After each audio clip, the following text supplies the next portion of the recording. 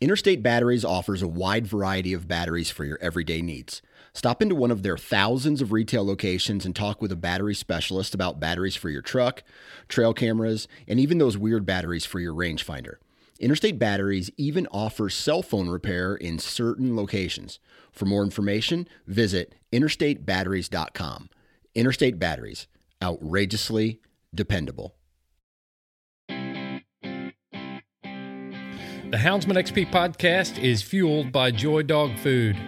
Joy Dog Food has a rich tradition of supporting the Houndsman of America. Founded in 1945, Joy is proud of its history and the relationship it has built with the American Houndsman. And in 76 years, there's never been a recall. Made with 100% American-made high-quality ingredients, Joy Dog Food has one of the highest calorie-dense formulas on the market. For 76 years, this made-in-America product has kept hunting dogs in the field day after day, season after season. And when we say made in America, Joy has a long track record of fighting for American freedoms by being on the front lines against the animal rights movement and their extremist tactics. Joy will fuel your hounds and fight for your freedoms. Fueled by Joy.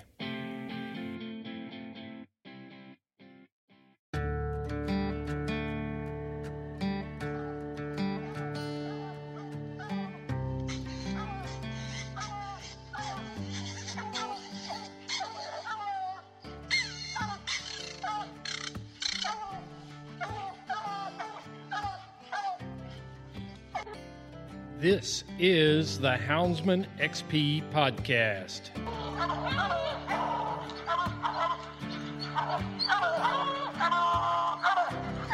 Good dog, get that bear.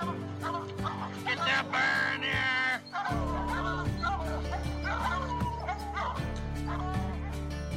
The original podcast for the complete Houndsman.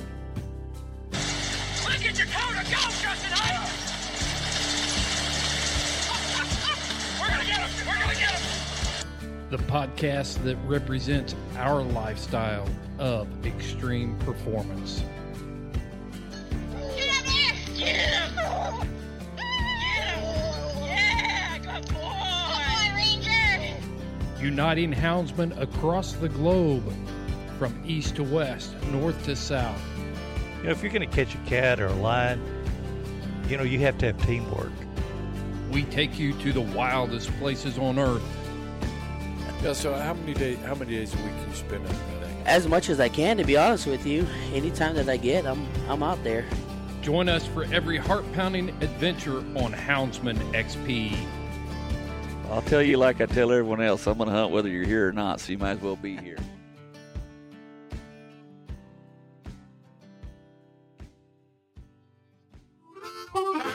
On this episode of the Houndsman XP podcast, Heath, Seth, and I sit down for a point-blank episode, and we are diving deep into the mange issue that is spreading across the Appalachian Range. Heath is going to talk about it from the standpoint of being a Virginia resident and what he knows, the things he's hearing on the ground there in Virginia. And then Seth and I will come at it from wildlife professional angle. Seth being a wildlife biologist by trade and training and education, and me from a wildlife professional standpoint based on my experience as an Indiana conservation officer and the wildlife training I had there. So, folks, I've caught some of these bears. I've seen them up close. It's pathetic, and it is something that we all need to get behind to find a solution for this issue. Yes, we're spending a lot of time in Virginia this week, but there's a lot going on there, and there's a lesson there, or at least things that we can observe and learn from when issues come up in our own states. Guys, I've been doing this a long time, and what we learn from the way Virginia is handling this is very similar to the way all wildlife issues are handled, and we're going to boil that down in this episode. Guys, the Old South Dog Box is rocking. We got to get this tailgate down, get this one unpacked. This is Houndsman XP podcast, and it's point blank. Briar Creek Kennels is your complete hound hunting outfitter. boots, lights, collars, and tracking equipment, dog boxes, kennel supplies, collars, clothes, squallers. Whew, they have it all. Briar Creek Kennel is a Garmin and Dogtra dealer. Owner Chris Girth will ensure Briar Creek Kennel customers will get top of the industry customer service.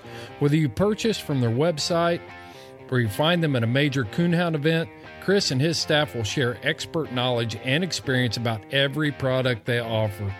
Chris Girth is a top competitor and breeder of hounds. He knows what gear you need to be successful. Look for Briar Creek Kennels on the web for a complete online store or look at their fully stocked trailer at any major coonhound event. Briar Creek Kennels, offering a hound hunting public generations of excellence. All right, so we are gathered here for a Point Blank for Houndsman XP podcast. And we've got so much stuff going on. We've got rally points, we got circle points, we got point blanks where we all come together and recap what's going on in our hound hunting world. And I'll tell you what I got going on. Can you guys see this jar? Pickles. Pickle mania. Man, that is pickled sausage, and it's Oh, it's wild hog, and we got jalapenos in there. We got. Let me see if I can find some onion. Get some onion in there. Got a clove of garlic in there. The only thing in this jar that I did not personally harvest off the land are the pepper seeds and the vinegar. Wow. Yeah. Dang, that's awesome. Yeah. And it's good. It's real good. So First time I ever had a pickled egg, I was 28. They are delicious. You wouldn't think so. You didn't get it out of the gas station, did you? No, my friend made them. It wouldn't have mattered either. I can eat anything, broken glass, and it'll come out the other side looking good. You know what I'm saying? Yeah. At least looking healthy. It's like gas station sushi. Well, hey, let's do some introductions and make sure everybody knows who's here. You know, I'm the regular host of the Houndsman XP podcast, Chris Powell, and we've got the modern American mountain man, Seth Hall. What is your handle on social media? Now it's Call Me Spuspa. I changed it from the New American Mountain Man because I was tired of typing that out because it's like this long. Yeah, Seth is putting together a lights out show called All Mixed Up that's coming out once a month. You've been killing it, Seth, on that show and getting a lot of good feedback on it, and the production's on point, buddy. Thank you, sir. Appreciate it, and I hope everyone likes it. Yeah, are you enjoying doing it? Yeah, I'm loving it. I'm a man that has many interests, and so All Mixed Up allows me to kind of just run around wherever my heart wants to go, and I've been really enjoying that.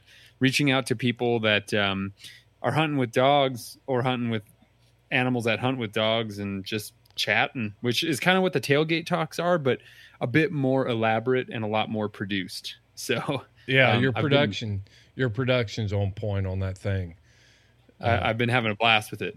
Yeah. So I want to keep going with it. Yeah. And then we got Heath Hyatt in the house, the host of the Journey on Wednesdays. And man, sometimes I feel like that you're playing chess and I'm playing checkers when I hear you when I hear your guests talking and bringing this great information. And then the way you're overlaying it and bringing it back to the hound hunting community is just amazing. You know, dog training is dog training. I'm always playing catch up myself, but if you understand dog behavior, you can put it in any realm of what you're doing. Our dogs just perform different tasks, basically.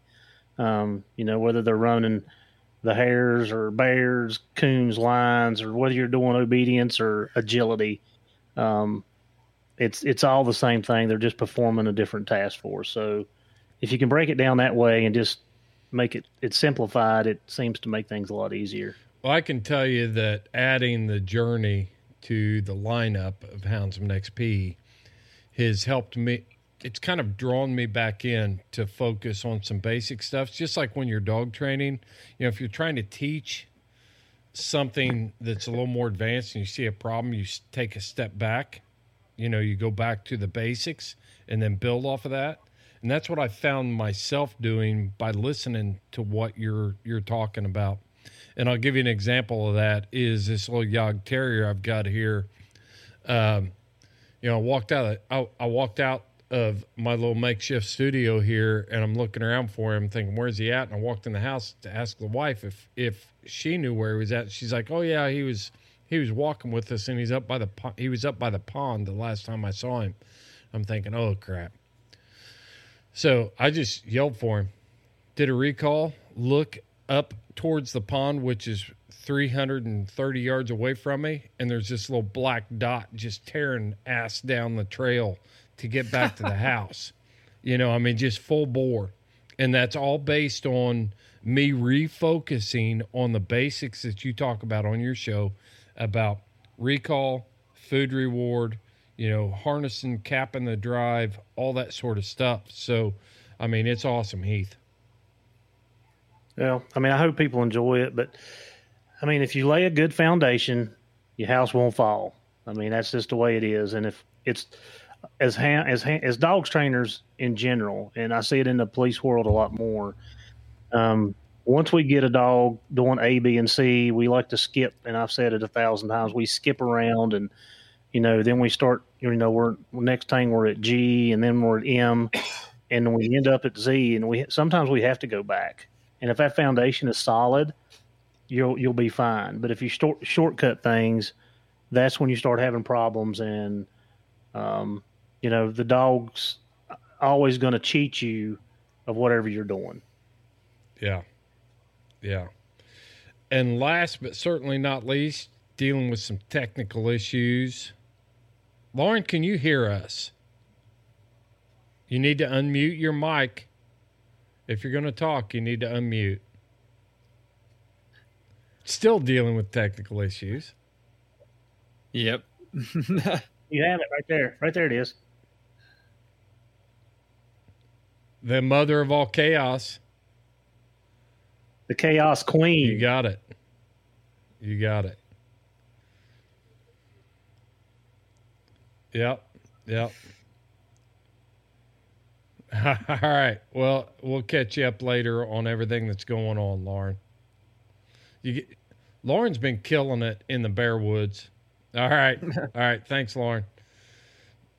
Little technical issues there from Lauren, but I can tell you that Lauren's living the life that I wish I was living, as far as her hunting and where she's got her dogs right now. She's having a blast.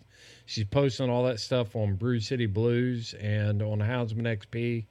It's just, I'm envious.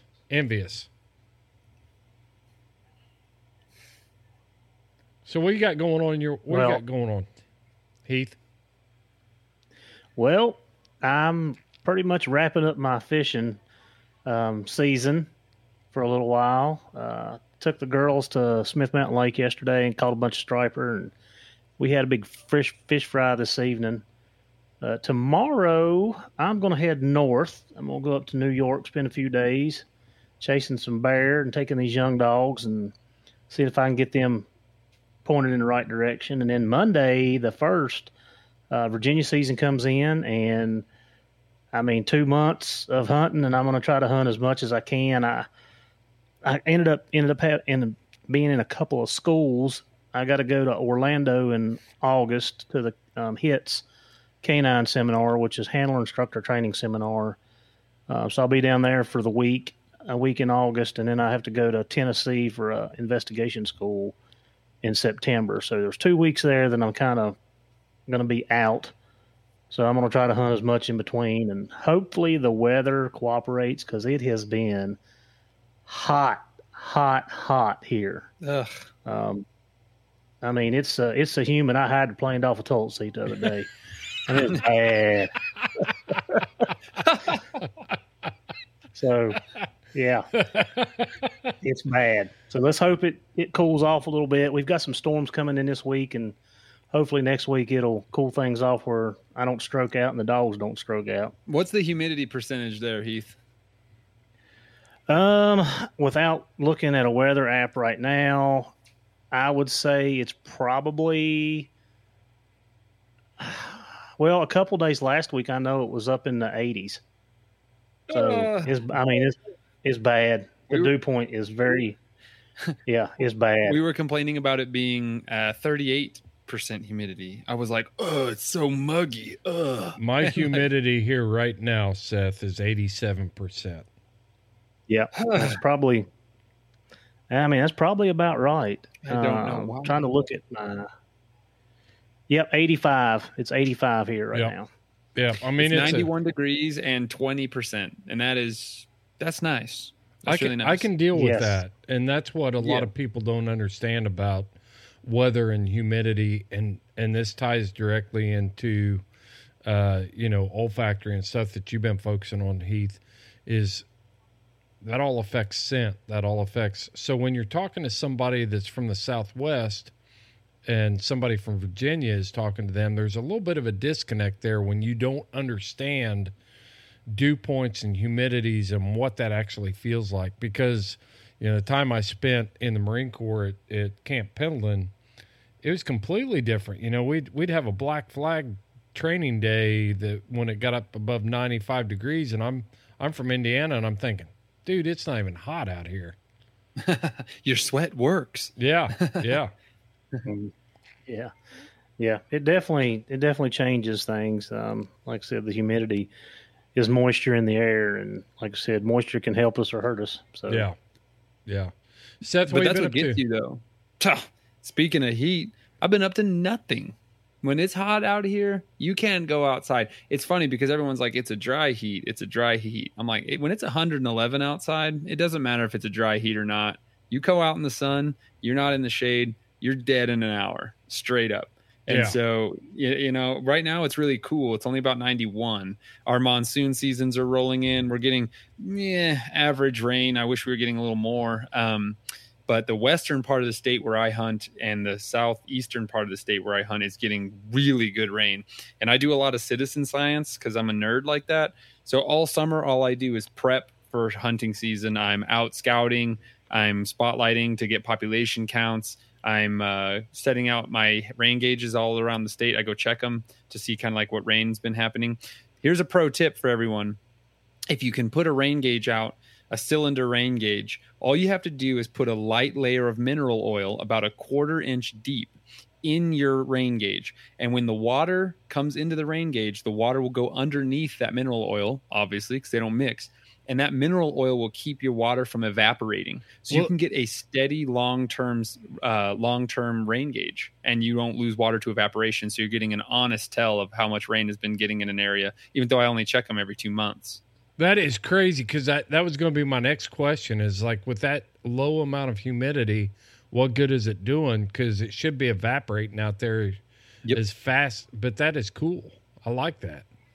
Yep. So I use a 2-inch graduated rain gauge, and then it has a 5-inch cylinder around it that can hold like many, many, many inches of water.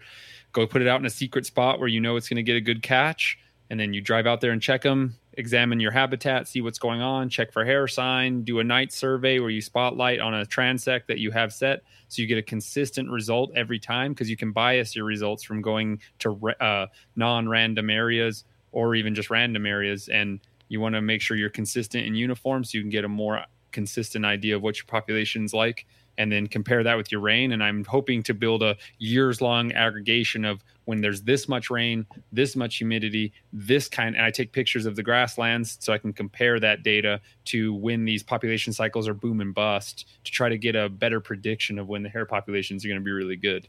Well, because I'm a nerd. Does it have... That's cool. That's why you're here, man, so you can be nerding out on stuff. Does it have to be mineral oil, or could you use like an olive oil or something like that? Believe it or not, a lot of times what we use is transmission oil, because it's very lightweight and it's red, so it's easier to see the difference between the water and the transmission oil. But I use mineral oil because it's not gross and it doesn't stink, and it works fine. We use it at my research range, and they've been using it for over 100 years, and it works great. A cylinder of water can evaporate where I live in 1 day. Right. So if you don't have the mineral oil, it's gone. So yeah, and then you just go check it every like 2 or 3 months, and you're good to go. So Heath, let me get your opinion on that. As far as, obviously Seth's running side hounds, so he's not worried about moisture for scenting in the ground, but how could that be beneficial to a scent houndsman? And try to figure it, kind of draw that parallel there. Why houndsmen in the Southwest should be looking at rainfall. Well, I don't know that I have a good answer for that, because maybe my knowledge for hunting in that area is not well enough. Just based on olfactory and how a dog's nose works and how scent interacts with the landscape. Well, it should help. If they're getting moisture, it should help. I mean, it should, and if it's not evaporating, it should be holding the scent for them. So, that should make it easier for the dog. I would say, and I mean, just in theory, the dog wouldn't have to moisten his nose like Ariel talked about. There'd be a little bit more moisture there. The dog wouldn't have to do that as much. But I feel like if, it's kind of, I vision that as like dew laying in our tracks. As, that dew will help us. A 7-hour-old track, dogs run it like it just come out of there because of the moisture. So I feel like that should help. But then again, if it evaporates at that fast pace, then their track should not be laying that long, theoretically. Yeah. I guess what I was asking was, how could a houndsman from the Southwest benefit? Well, I guess even the East could benefit from knowing rainfall, moisture, and then draw those parallels. One day you go out, or maybe 1 month you're out hunting and you have any rainfall, and you're struggling, your hounds are struggling, and then the next month you've tracked some rainfall, and for a while there you've got good scenting conditions.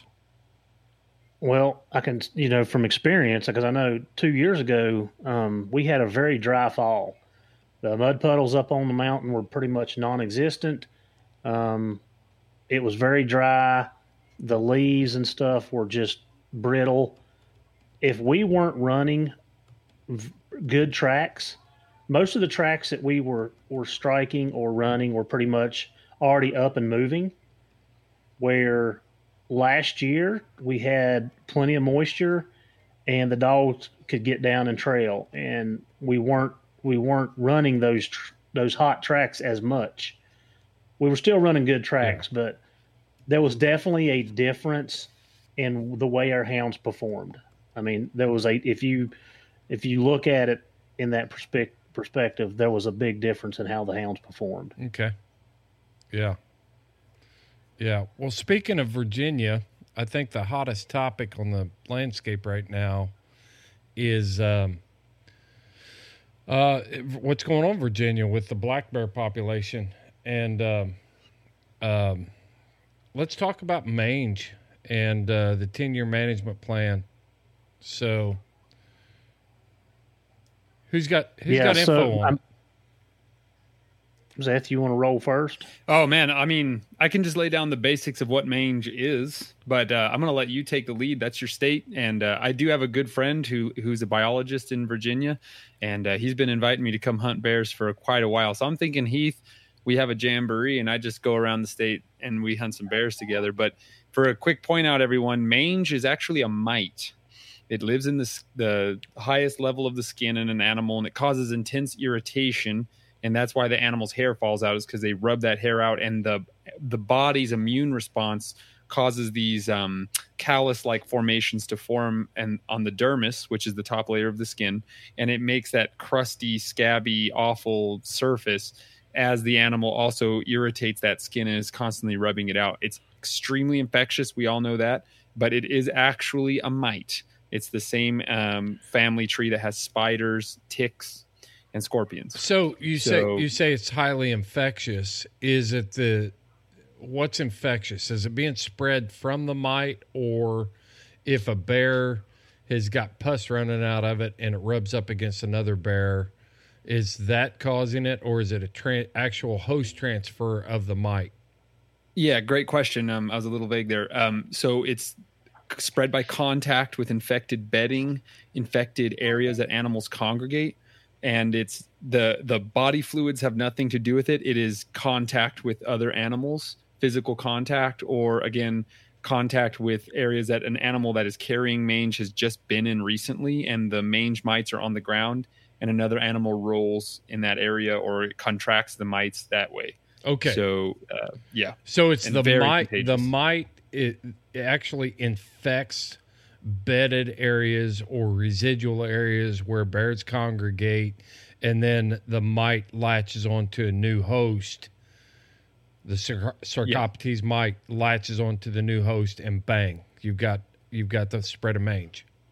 Yep, exactly. And that's why as we urbanize and wild areas become smaller, this is a classic example of when animals are congregating in certain areas, these kinds of diseases run like wildfire through the population, especially when a population's overpopulated and not managed to be more sparse so that these kinds of contact diseases don't spread.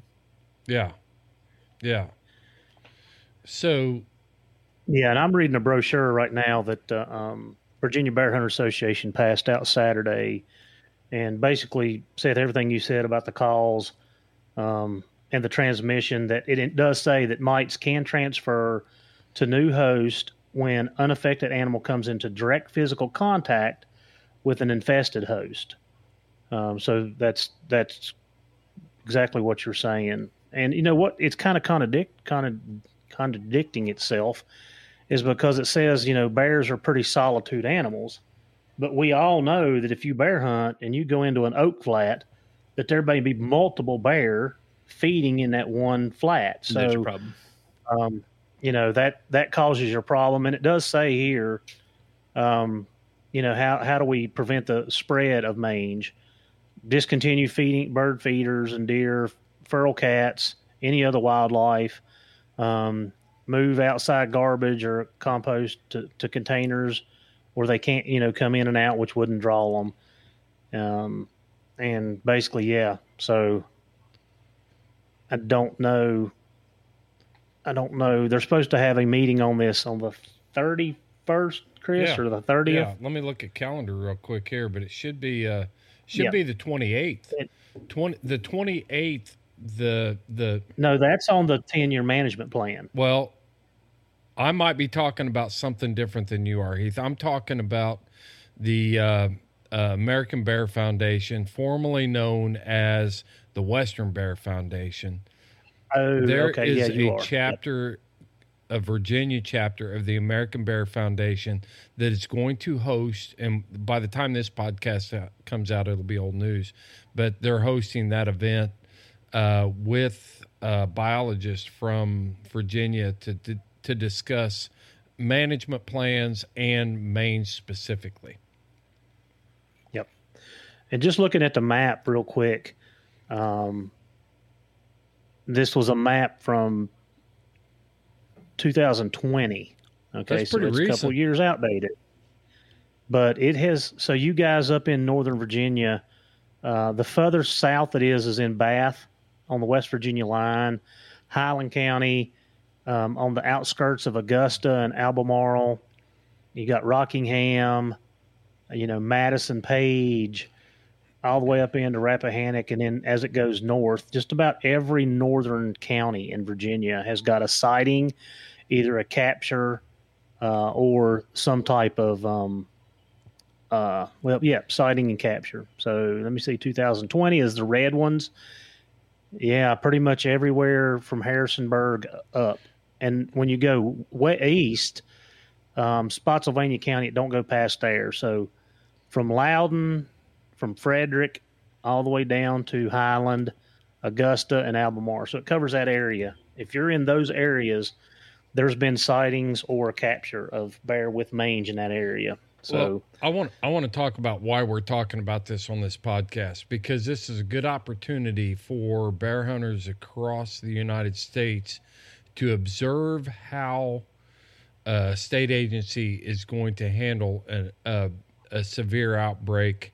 I don't care whether it's a distemper outbreak in raccoons or it's a mange outbreak in bears or a rabies outbreak in the eastern United States. the pattern is the same of the way that governments approach and handle this sort of stuff. So that's why we're talking about it on this podcast. It's not a secluded, isolated incident in Virginia. This is an opportunity for hunters across the United States to observe how this is handled and learn the process. And the thing that I want to ask you, Heath, according to the map that was put out by the Virginia Bear Hunters Association, you're saying that most of this is up in the D.C. belt, that heavily populated area? Well, no. I mean, you're looking around Harrisonburg, which from there north. But the highest concentrated areas. No, it's going to be around Charlottesville. Okay. On 64 corridor, and then if you go up 81, but Loudoun County is there's a case, looks like a case in Prince William, and Fauquier County, Rappahannock. Yeah, I mean those areas. Now for Frederick County has got several, so that is the northwestern tip of the state. Mm-hmm. For the state of Virginia, up in towards West Virginia. So that seems to be the more condensed place. So is that area's a heavily populated area that has got a lot of urban development, urban sprawl? Yes. Yep. Okay, so that. Yep, sure does. I mean, you're looking on the outskirts of D.C. You're an hour. Less than an hour, 45 minutes out of D.C. The parallel I'm trying to draw here is those are areas that are very difficult to bear hunt in and manage populations. Yes. Yeah. Very few bear hunters up in that area, too. Yeah. That's where Ariel's up from Frederick. Mm-hmm. So, yeah. I mean, and there's just a handful there. But most of those guys, they'll hunt over into West Virginia because they're right there on that tip. And that's one thing that people from West Virginia and Maryland should be paying attention to is it doesn't stop at the state line. The Maine's Mite doesn't care. We chased a bear last year in West Virginia all the way over in Barber County that was pretty thin-haired and was showing the onset of mange. So the parallel I'm trying to draw here for this show is areas that have low hunter density and things like that are more susceptible to the spread of this because we can't effectively manage the population in those areas. Is that accurate, Bingo. Seth? That's perfect. Yeah. I was going to say too, is exactly what you were saying is pay attention how Virginia is handling this for its strengths and weaknesses, because this is not going to just stay in Virginia. Luckily, this isn't kind of like an epidemic disease that can spread by the air. It's directly correlated to overpopulation or overdensity of bears on a certain area. But pay attention because this is exactly how the process works to keep hunters, hunting and managing a resource. And I agree fully with what you're saying, Chris. It's a direct correlation between density and disease spread. So in these areas where there's very little hunting and bears are concentrated on feed sources, it's going to be way worse. Hey, have you guys heard of Dogs Are Treed? That's that company that we keep plugging on this podcast because Dogs Are Treed supports your lifestyle. And they do that by contributing to all kinds of hound associations across the United States. But the way they really do it is they produce products that are useful for you and your hounds. When you look at their products like Dogs Are Hydrated, you're going to keep those dogs hydrated in this hot weather. And then paws are protected. You got to keep a hound on its feet if you want them to keep hunting. And then their tie-outs, their premium tie-outs are out of this world. We just been talking about them on social media and stuff. Literally, Lauren says she can get dogs out of the truck and tied out in under 5 minutes. We're going to have to see a video on that. But check out Dogs Are Treed at dogsaretreed.com. Enter that promo code HXP 20% off. You're going to get 20% off your order. on the best gear in the industry by the best company in the industry that's producing high-quality gear for you. Check out Dogs Are Treat. Also, check out Freedom Hunters.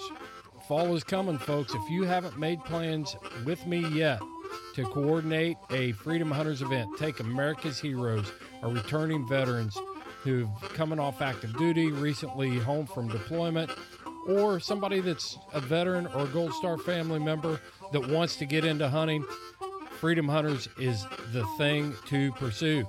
I've been on several of these events. They're high class, they're high quality. You heard Seth talk about going to Canada, British Columbia with Freedom Hunters. He had a blast. We did a whole episode about it. You're missing the boat if you're not paying it back. Check out Freedom Hunters at freedomhunters.org. Yep, and it's just, I'll tell you right now that this is what concerns me about this issue, is when you have a density problem and wildlife managers are trying to get ahead of it, and they're answering to a lot of different parties here. You've got the hunters, who I would probably say that the Bear Hunters Association is, well, I can just say that us as houndsmen, I enjoy being able to come to Virginia and put my dogs on 5 bears a day. You know, that's cool. I love it. You know, and that's like Canada. Yeah, but wildlife managers have to look at it from the standpoint, wildlife management has grown into this thing of managing people and all users. And when somebody develops a piece of property and now you've got somebody moving from the DC belt out into these urban areas and think they're living out like Grizzly Adams on the landscape, and their neighbors, you know, because it's a country neighborhood, they've got to deal with that problem, and they bring those misunderstandings and problems with them. So they have bear problems in their trash. They have bear problems when they can't take their fur baby for a walk without encountering a bear. And so you're dealing with those density issues that can cause a lot of intrinsic problems to, you know, real wildlife management. Seth? And pay attention, hunters, because this is the flagship example of one of the most powerful tools for managing top predators like bears. Because everyone has these, you know, mistaken and warped views of these really charismatic animals. And just like every other creature alive, they need to be managed properly to keep them healthy. Even people that are not hunting don't want to see sick bears. Nobody wants to see sick, sad, hairless bears. And the only way in the 21st century to manage these animals is to do exactly what we're talking about. And there are many people that want to legally and ethically harvest bears to keep bears happy for everybody, which in turn keeps you happy too, people that aren't hunting. Yeah. Yeah, it's one of those deals where you look at the North American model for wildlife conservation. The first tenet of that model is wildlife is a public trust. And it's for the benefit of all wildlife to benefit the public. And when we start, you know, the person that did move out from the Beltway, they moved out there for a reason. And that's okay. But they need to have the understanding that you need to manage the populations of these predators. So, Heath, what's the general, I mean, what's the chatter going on in Virginia about this? It's obviously a big issue. You guys are paying attention to it. Just your general bear hunter, what's the chatter on the net? I mean, from the meeting and then the guys that I hunt with and hunt around, I mean, the general consensus is they're worried about it destroying the population. I mean, it can completely wipe them out. And, you know, we've talked about this on podcasts before. You know, back in the mid-'90s when I started hunting, you treat 5 bear a year, you had good dogs. And, you know, I would prefer not to have to go back to that, because that was a lot of boot leather, a lot of walking, and a lot of disappointment. Mm-hmm. And the thing about the bear hunting now is it's enjoyable I mean, if you hunt hard and you've got decent dogs, you can tree a couple bear a week. So it's people are worried. And I was just looking at a online thing about where they have spotted it, and actually they've updated it, and it's down into Nelson County, which is another county south. So that's just, 5 counties up from us, which is not a lot when you talk about bear territory. So we have seen mange a time or two over the last 10 years, and you'll see one case a year, and that's it. You don't see any more. Yeah. I don't want to see 10 or 12 cases here because, again, I don't want it to destroy our population. Yeah, and it's not like a hare that can bounce back. Our population was annihilated, but the reproductive value of a hare and a bear is a lot different, and I get why you'd be really nervous about that. Well, talk a little bit about that, Seth. I mean, educate us on that point, because I think your average houndsman, we've all bought into it. I mean, I've even done it with raccoons here in Indiana, trying to determine male and female and population control based on harvest of sex. So you want a breakdown of how to manage the population better, basically, yeah, or how those dynamics work. The dynamics of harvesting females for the benefit of the overall health of the population. Yeah, it's typically taboo, to harvest females, like you were saying. And thing is, a bear, and again, I'm basing this on litter sizes in the West here, but a bear typically has 2 or 3 cubs. And so when you harvest a female, you're not really taking out one bear, you're taking out 3 from next year. Mm-hmm. And so, the way most Western states manage their population is you're able to take this large number of males and you can only take a small amount of females, and that unit is closed. Right. And that's because when you're taking out females, it's a compounding effect of removing multiple individuals. In the wildlife biology world, especially like in school, the phrase is sperm is cheap.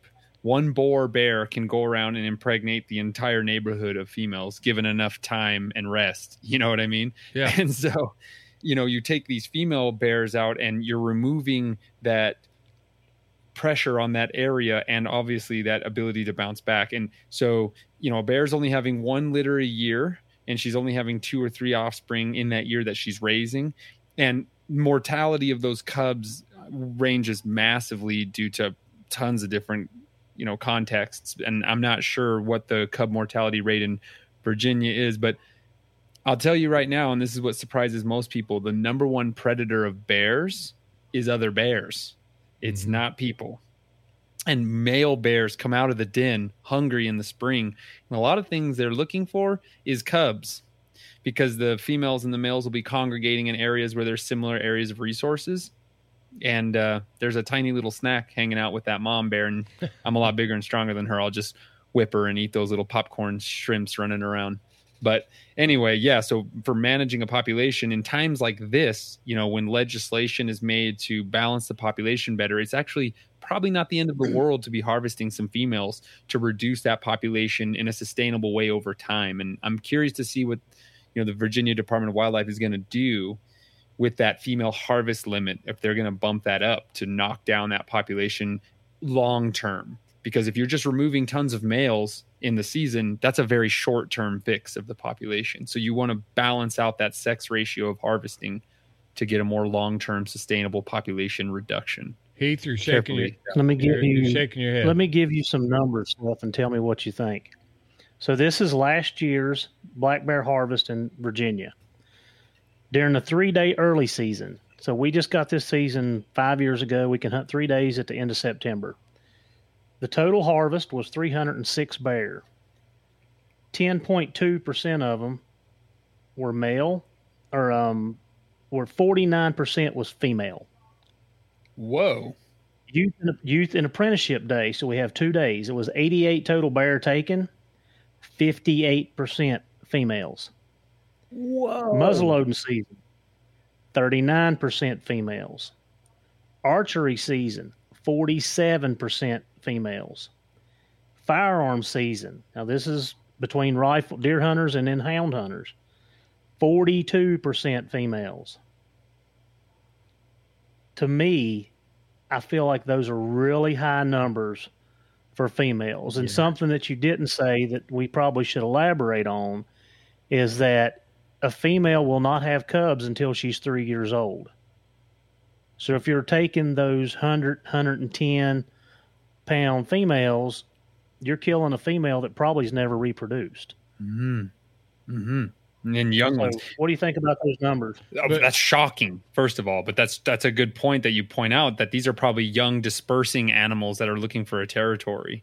You know what I mean? And that's something I never even thought of. You know, obviously, I'm a small game guy, and my animals of choice are ready to breed by 4 months old. So, you know, it is a good point, and I was shocked at those percentages. Wow, but the population there is really intense compared to what I'm used to as well. If you had those levels of female harvest where I live, you would have no bears. So, right. Yeah. And and you know, we run into an issue in Virginia, too, is like Chris alluded to earlier, is a lot of our complaints and stuff come out of the subdivisions and the housing developments where we have overtaken their territory. Some of these areas you can't hunt with hounds, period. And I don't know how we balance it to get it where... That's a great point. You know, there's a happy medium. Yeah. But they open season for everywhere, and we're still having the problems in the housing developments and the subdivisions. So I don't have an answer, and I kind of like what George Patton says. You can come to me with a complaint, but have an answer when you come to me. And I don't have it.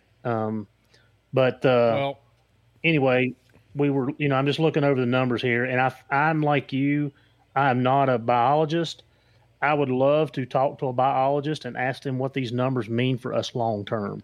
What I see happening, there's a few things that I see happening, and something that I think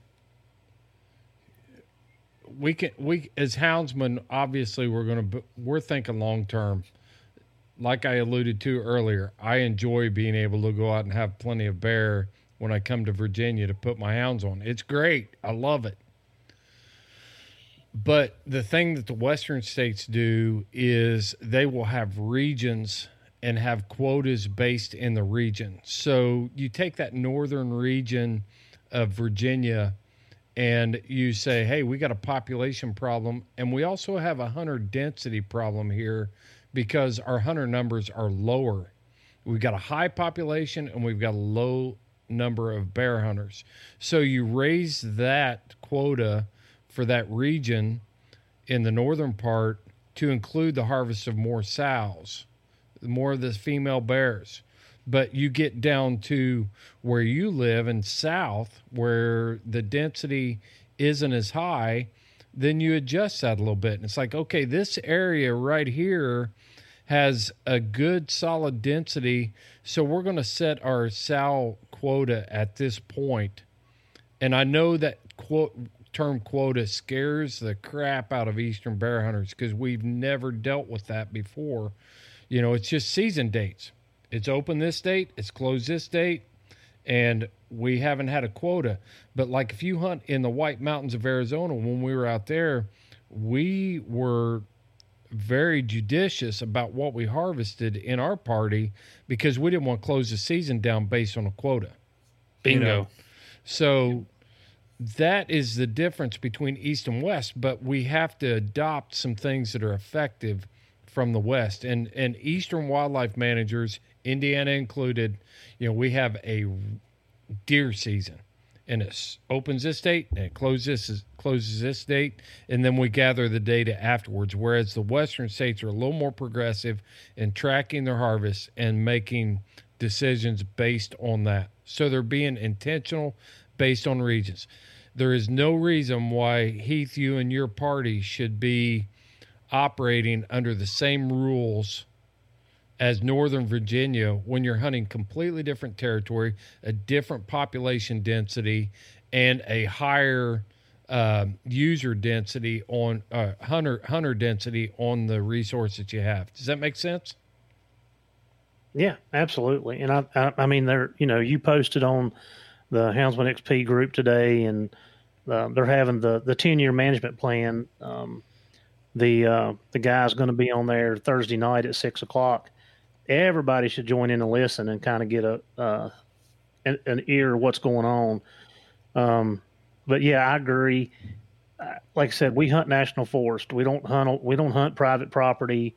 We hunt mostly on national forest, and if the food source is good, we have a good year. If the food source isn't good, they're on private property, and we don't have a good year. So it changes from year to year with us. And if they're having the problem up in Northern Virginia, I mean, that's probably where they should concentrate on fixing that problem there, and maybe they do operate different than us, and hopefully that'll come out of this meeting that they're having Thursday night. Yeah, for sure. So on a lighter note, what is the food density, the mass crop look like in where you're at? Because I'm going to be over there. So the hickories are on the trees. Of course, up in the mountain, we're, a couple weeks behind.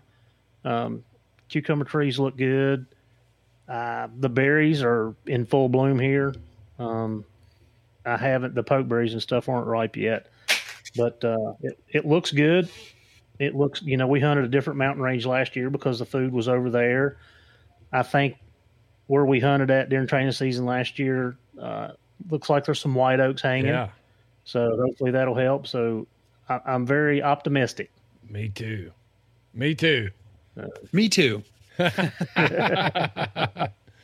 Yeah. So let's kind of wrap this segment up with what do you guys feel like would be the most effective way for our hunters to get involved in this process? Because we all know that if they don't get involved, they're going to be sitting on the outside looking in and sniping from Facebook and different places saying DWR doesn't know what they're doing. And, of course, they never showed up to a meeting. So what recommendations would you guys give on this side? First thing I'm going to say, and I know this isn't a no-brainer, show up. They're advertised. If you're listening to this podcast right now, you have the ability to see they're going to have a live talk on Facebook about this exact topic. Also, Heath had a brochure. He just showed it to us on his webcam. There's available media given out by these departments that help you get informed on these things. And the best thing to do is just stay current with your Department of Natural Resources website. They're going to give you this information on these things. You can make a quick phone call. That's very easy. I missed a meeting on the javelina rules and regulations that I really wanted to go to.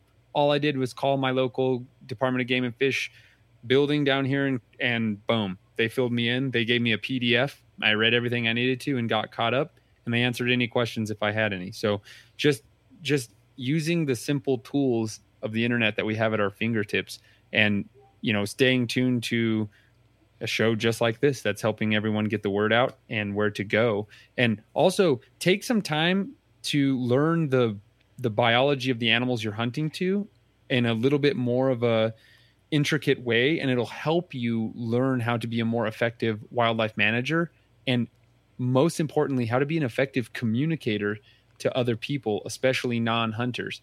It makes you closer to your quarry, and it makes people, value hunters more, as more in touch with wildlife. And that's just kind of how I feel about it. That's perfect, because that's what this show is built on, about us taking back the control on the narrative. And we can't talk about, it does no good to talk about something when you're talking foolishness, or you don't know what you're talking about. So when you can develop the communication skills and develop that narrative and know where to communicate and where you can communicate most effectively, that has much more validity to it than social media. So Heath, you're on the ground there in Virginia.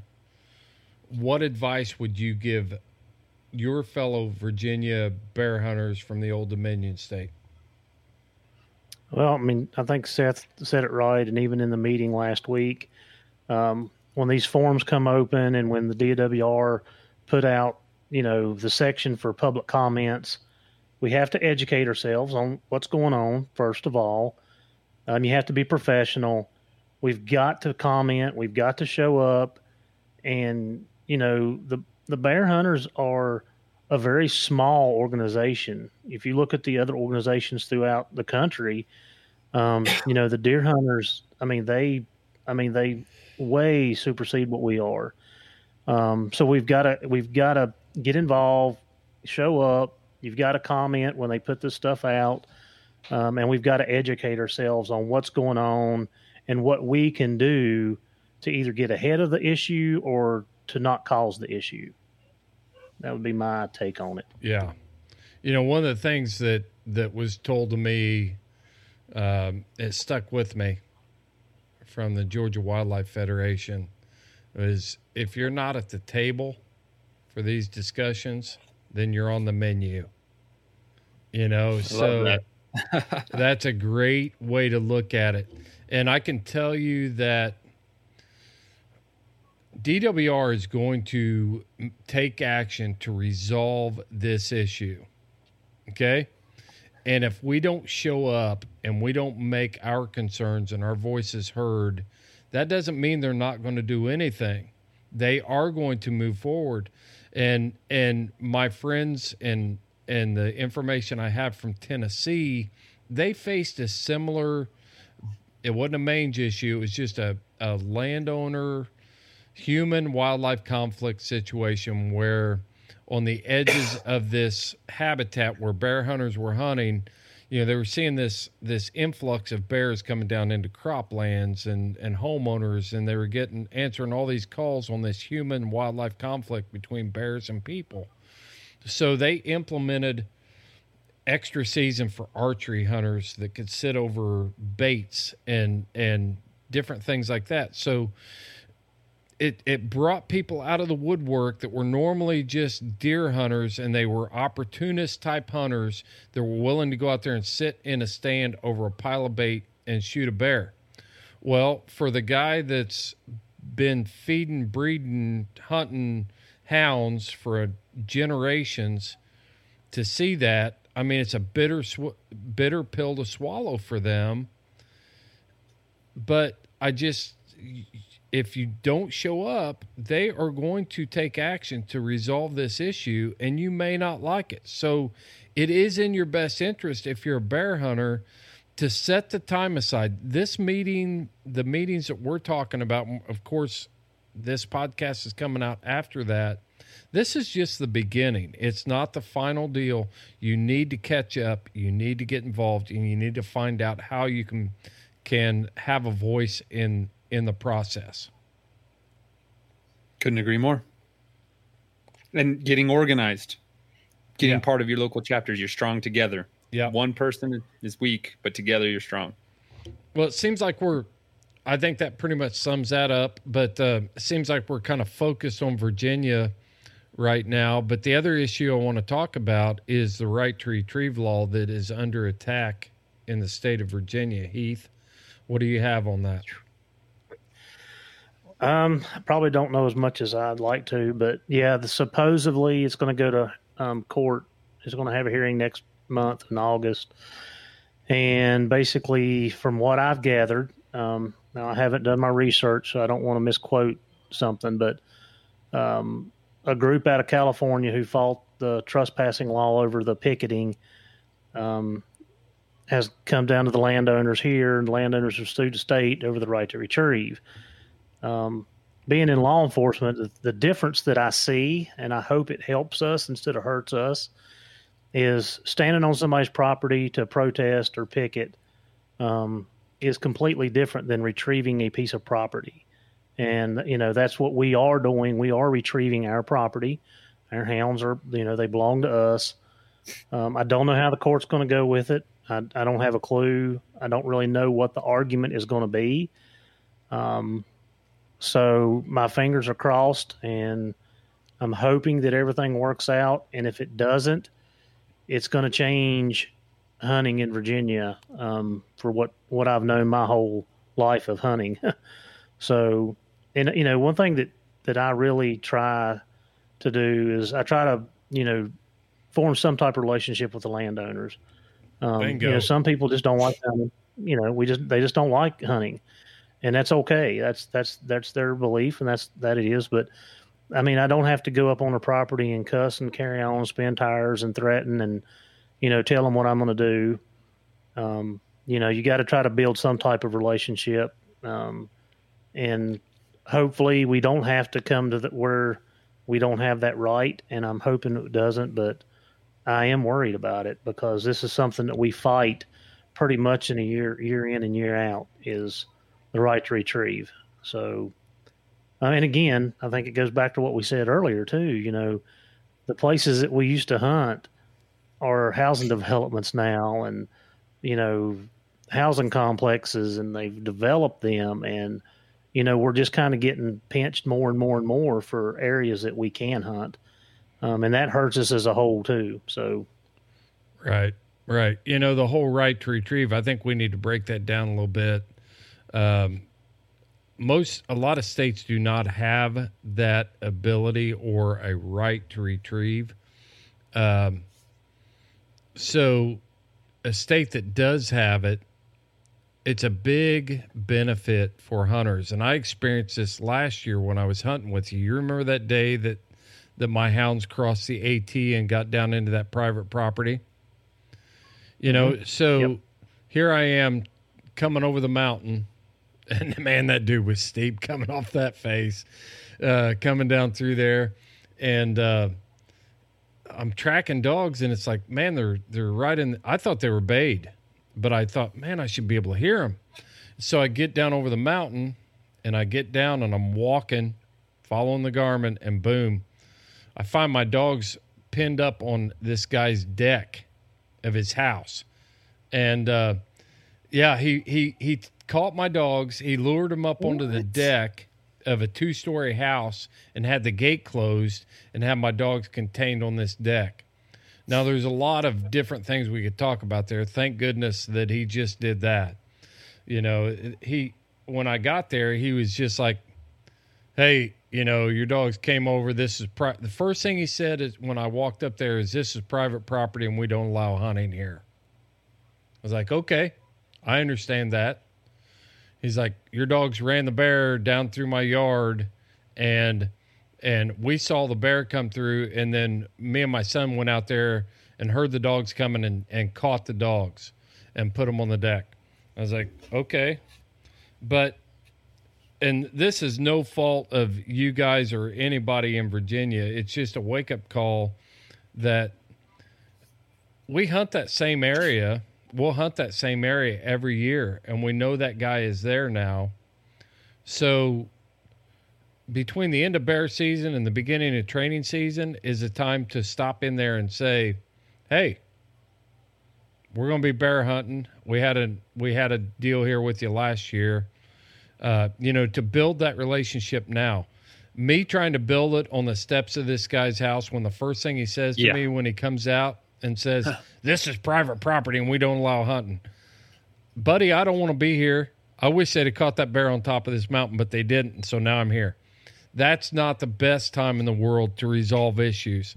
We can do a lot of that work in the off season, and we know those houses are there. Same way with coon hunters and everybody else. So what do you have to say?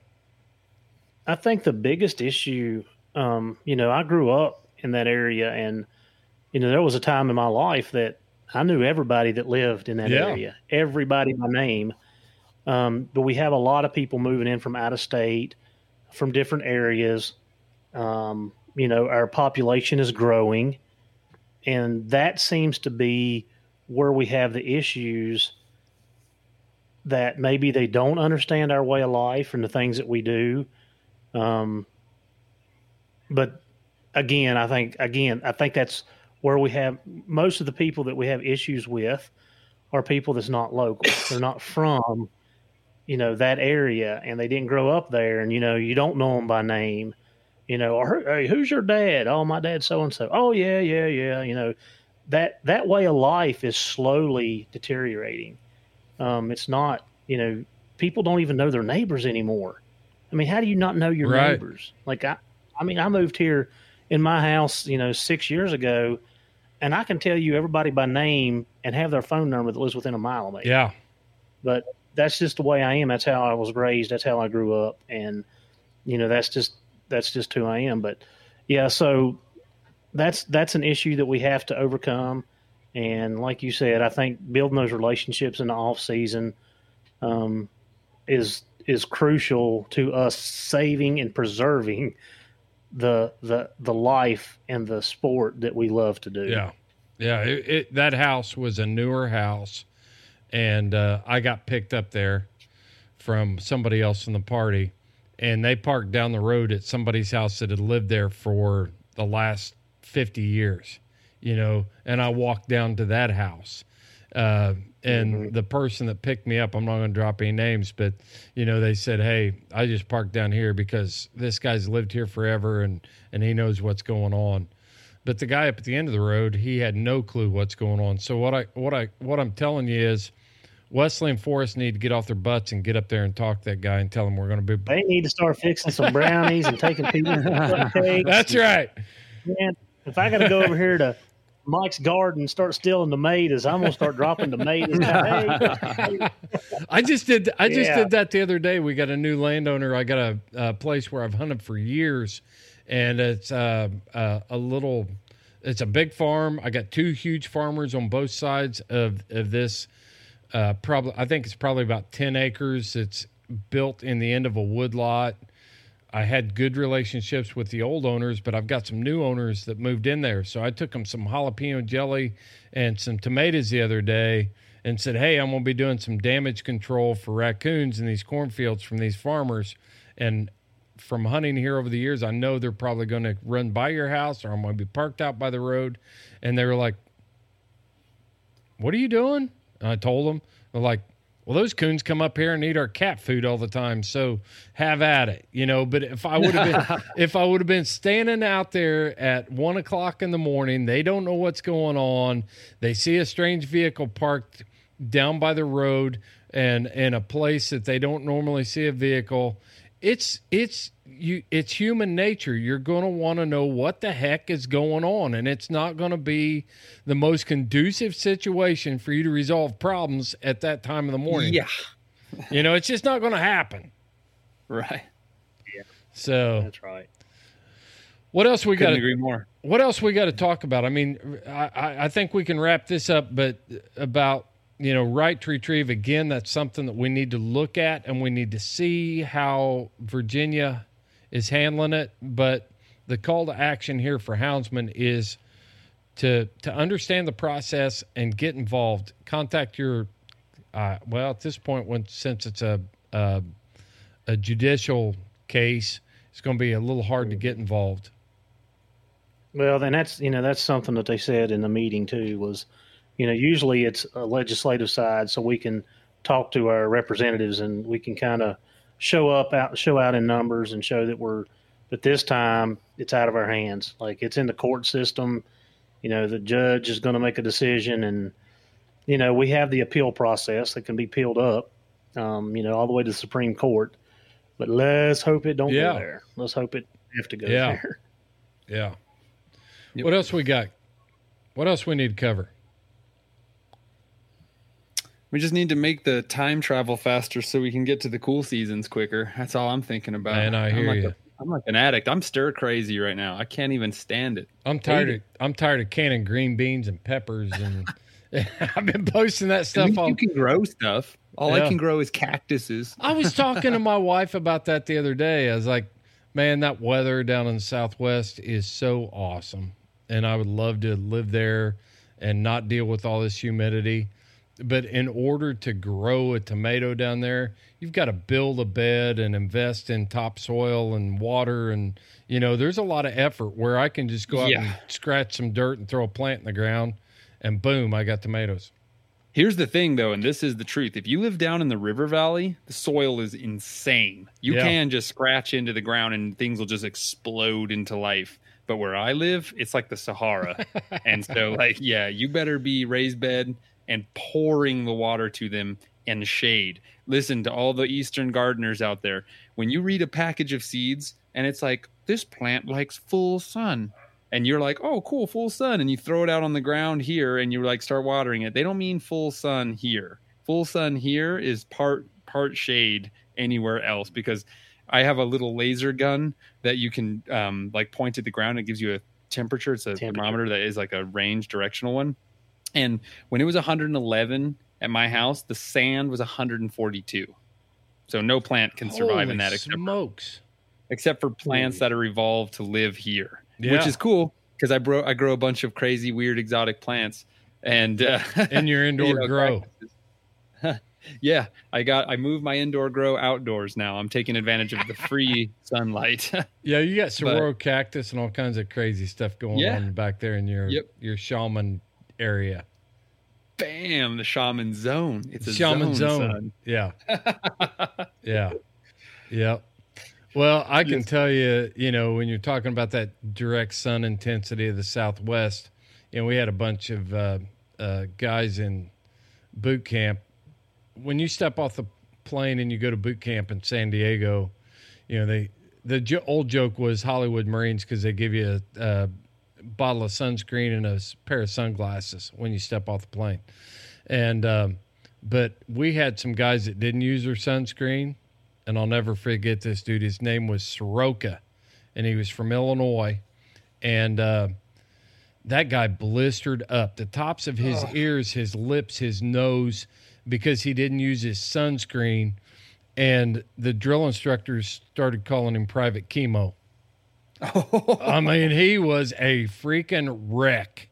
Dude, my brother's a ginger, so this sun can obliterate him. Woo! He just gets more freckly. At one point, he's just going to look like digital camo pattern. You know what I mean?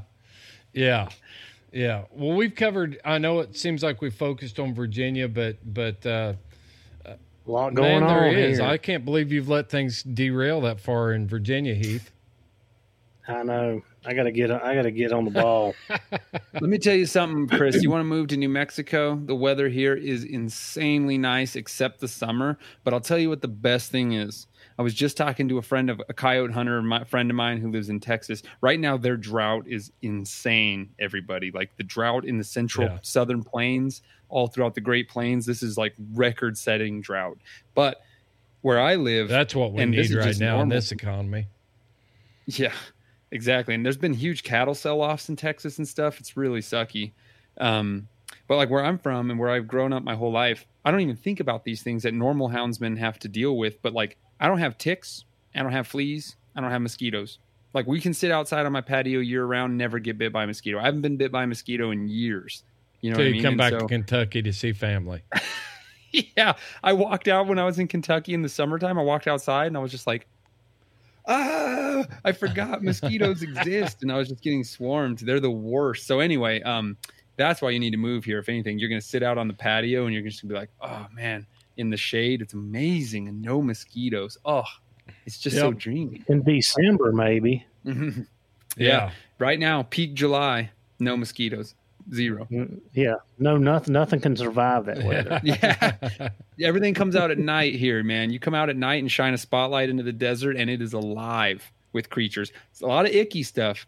If you don't like gross bugs, tarantulas, scorpions, rattlesnakes, that kind of stuff, but lots of cool rodents and stuff too, which I know Chris is a huge fan. Oh, yeah. So.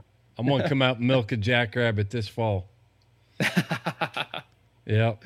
All right, guys. Well, hey, I appreciate it. And make sure you're tuning in to we're going to continue to post things for the American Bear Foundation as these issues develop.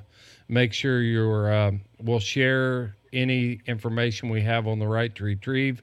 And as always, any issues that are coming up in your local states and things like that, make sure you're sharing them on our group, the Houndsman XP podcast group, or send us a message and we'll make sure that it's shared. And stay involved, learn the process, have a voice, and make sure that you understand. Seth, you got one last parting thought. You got your hand up. You're such a Boy Scout.